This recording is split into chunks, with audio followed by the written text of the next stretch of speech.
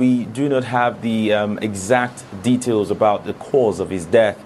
What the church has released, the management of the church has stated in a statement that they released, which actually shocked the whole world, shocked Nigeria especially, because many people woke up to the news, is that he led a morning prayer or a morning fellowship, and after that he went into his room, and that was it. So we're not clear exactly how he died. I'm sure that subsequently there will be further details as to how what the cause of his death is. But at the moment, everyone is still in shock.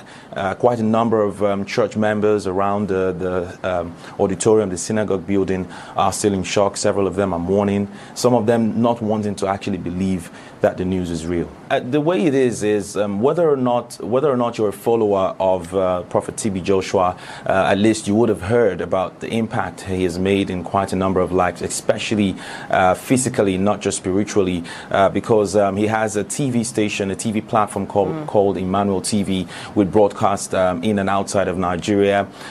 Millions of people, because if you watch the TV station, you see lots of them, how that they get philanthropic gifts, food stuff, relief items, and all of that on very, very periodic basis. So if you look at the people, the throngs of people that have gathered around the synagogue building, they're mostly elderly people, women, children, and lots of them are saying, how will they survive after now? So there's been quite a number of people that have shown grief and condolences to the family, to the church.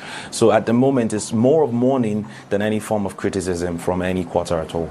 At the moment, no official statement from, say, the presidency or other very notable government officials that we're aware of, but I'm sure that quite a number of them would be either visiting the church or family members, and it's the beginning of the week, so we're definitely going to get a statement from especially the Lagos State government, where the headquarters of the synagogue church was domiciled or is domiciled. So, but at the moment, no official statement about the death.